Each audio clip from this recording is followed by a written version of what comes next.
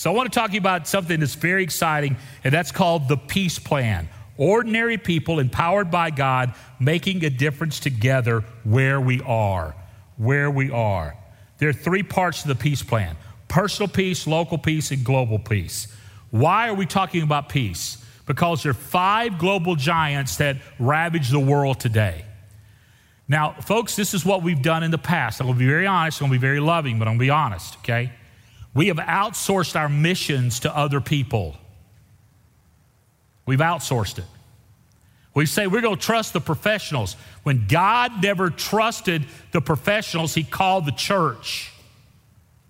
He called the church, and that's us. 5 global giants in the world. We'll identify them quickly. Do y'all know that David picked up 5 stones in the valley of Elah? You know that? Why did he pick up 5 stones? Because there are 5 giants.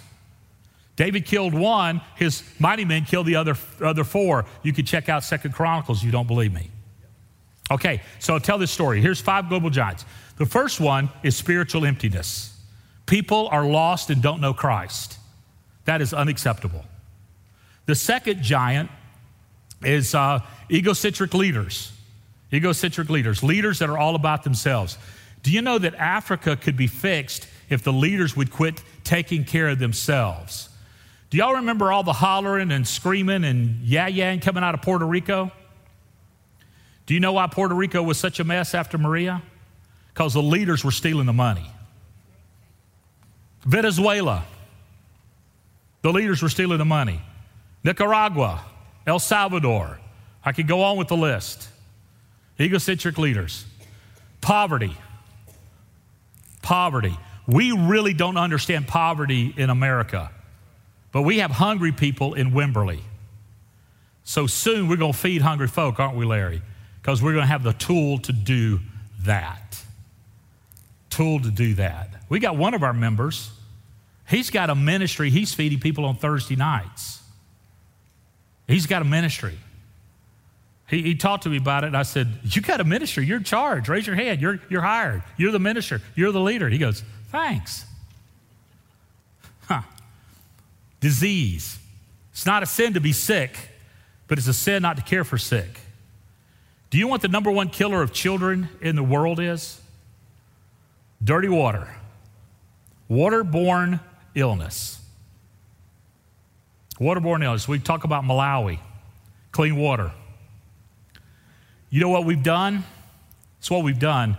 We've gone into Africa, we've dug all these wells, and we put them into practice, and we say, it's your well, good luck, now you have clean water. The wells break, and they call the organization to drill the well, said, hey, your well's broken. Tara and I went to Cambodia, where Samaritan's Purse dug thousands of latrines all through Cambodia because the people were using the bathroom in the woods. You know what the people did with the latrines? They stored their rice in there. They still use the bathroom in the woods because it wasn't theirs. They didn't own it. So what we do in Africa now, we go to a village and say, hey, we'll drill a water well for you, and that water well is going to cost $20,000 us. And we say to them, it's going to cost you $200. You raise the money, we'll drill the well. They raise $200, we drill the well, and then we put a woman in charge of a ministry of maintaining the well because it's theirs. Why do we put a woman? Because they'll get it done, right, Mary Katie? That's right, especially in Africa. It's the culture of Africa. So it's poverty and disease, illiteracy, especially children, to equip children to help them. Because when you're ignorant, you repeat ignorance, and you continue a cycle of ignorance. So these are the 5 global giants. So how do we attack these 5 global giants? And I'm just going to go off script, so y'all just hang with me, okay? The way you attack the 5 global giants is with the peace plan. Here's the first P. We're just going to go through the church right now. That's real quick, okay? All right, here we are. And I'll fill in those blanks for you about the church and its authority. So, Dean, you'll be okay. I'll get you those blanks, all right? Okay, good. So let's talk about the peace plan. We want to partner and promote and plant new churches. Plant new churches, partner with existing churches, and promote unity within the church. Plant, partner, and promote in the peace plan. Have y'all found the page yet? Okay, Norma Jean, you found the page yet? I see you frantically searching. I don't know what page you're on because my notes don't have numbers. 16, okay. Do you know what that sounds like up here? Okay. All right. I'll tell you what, let's back up, let's fill in those blanks real quick. I'm going to give you 8 words. Y'all ready? And you can fill in those blanks. That's for you, my brother, because I love you. Here they are. Okay, we have the largest participation, the widest distribution, the longest continuation. I'll pause a second, let you catch up.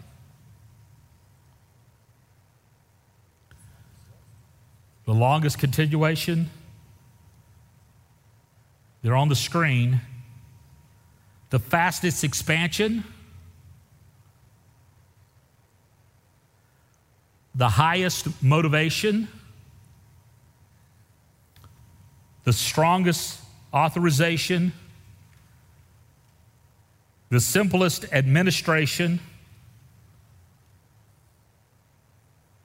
I'll let you catch up.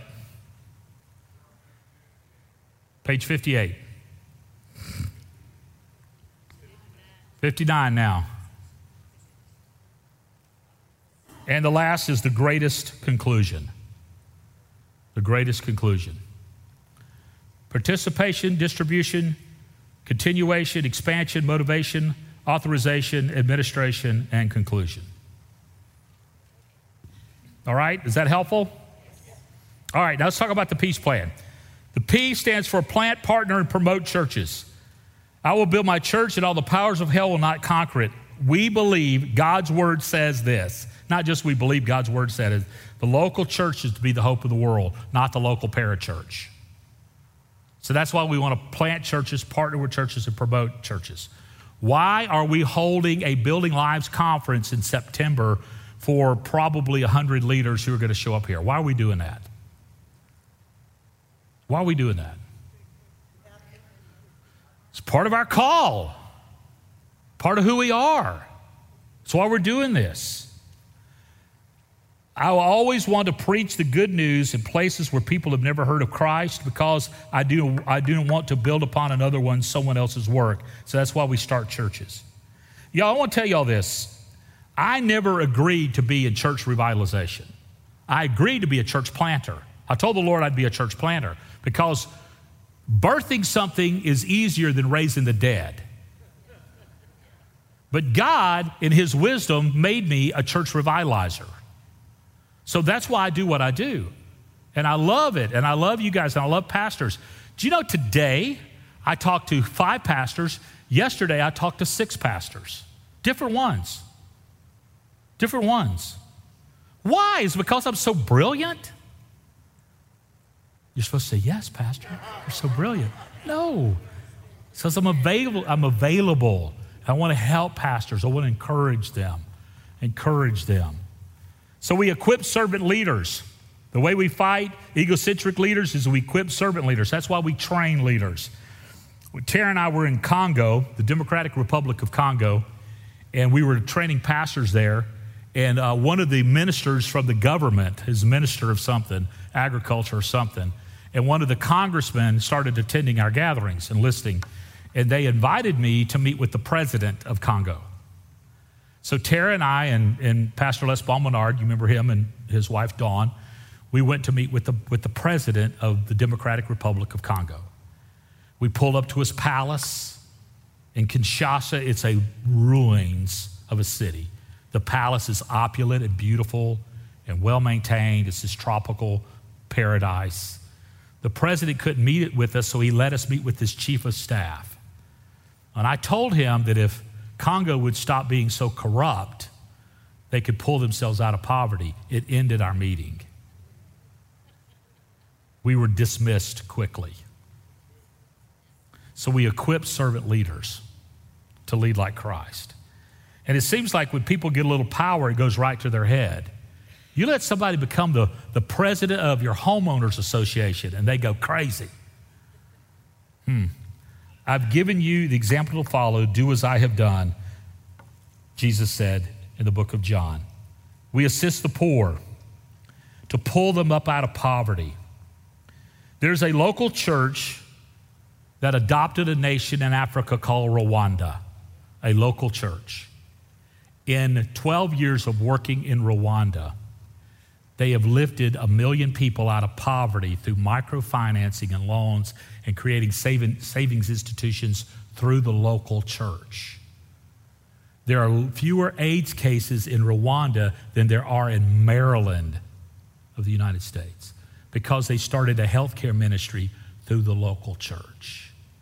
3 legs, businesses, government, and churches have united together to pull Rwanda out of a third world country into first world status. Going to Rwanda today is like going to Europe. A local church, a Southern Baptist church, did this for the glory of God.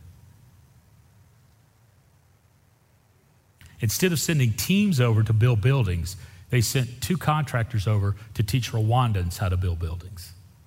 Instead of sending a medical team over to do all the medical care, they sent specialized doctors and nurses and nurse practitioners over to train healthcare work volunteers in the local church how to do basic healthcare, advanced and immediate healthcare, and even advanced healthcare. They had business guys go over and teach basic microfinancing in businesses. The white people went in and equipped the Rwandans, and now listen to this. The Rwandans are going into the rest of Africa and doing this. A single local church. My prayer is that we would be that kind of church. That maybe God wants us to lift Nicaragua up. Or Cuba. Good luck on that one. I don't know. Or maybe we're supposed to partner with a few local churches to do that. That's why we have the Building Leadership Network with Hispanic pastors. Does that excite you guys? Care for the sick. It's not a sin to be sick, but it's a sin not to care for the sick. And then finally, educate the next generation. That's the peace plan. This is something all of us could do. We could do it locally. We can do it personally. We could do it locally. We could do it globally. We could do it all for the global glory of God. Now I want to do session 8. Will y'all give me 10 minutes? Okay, and we'll get done. Can y'all believe it? Yeah.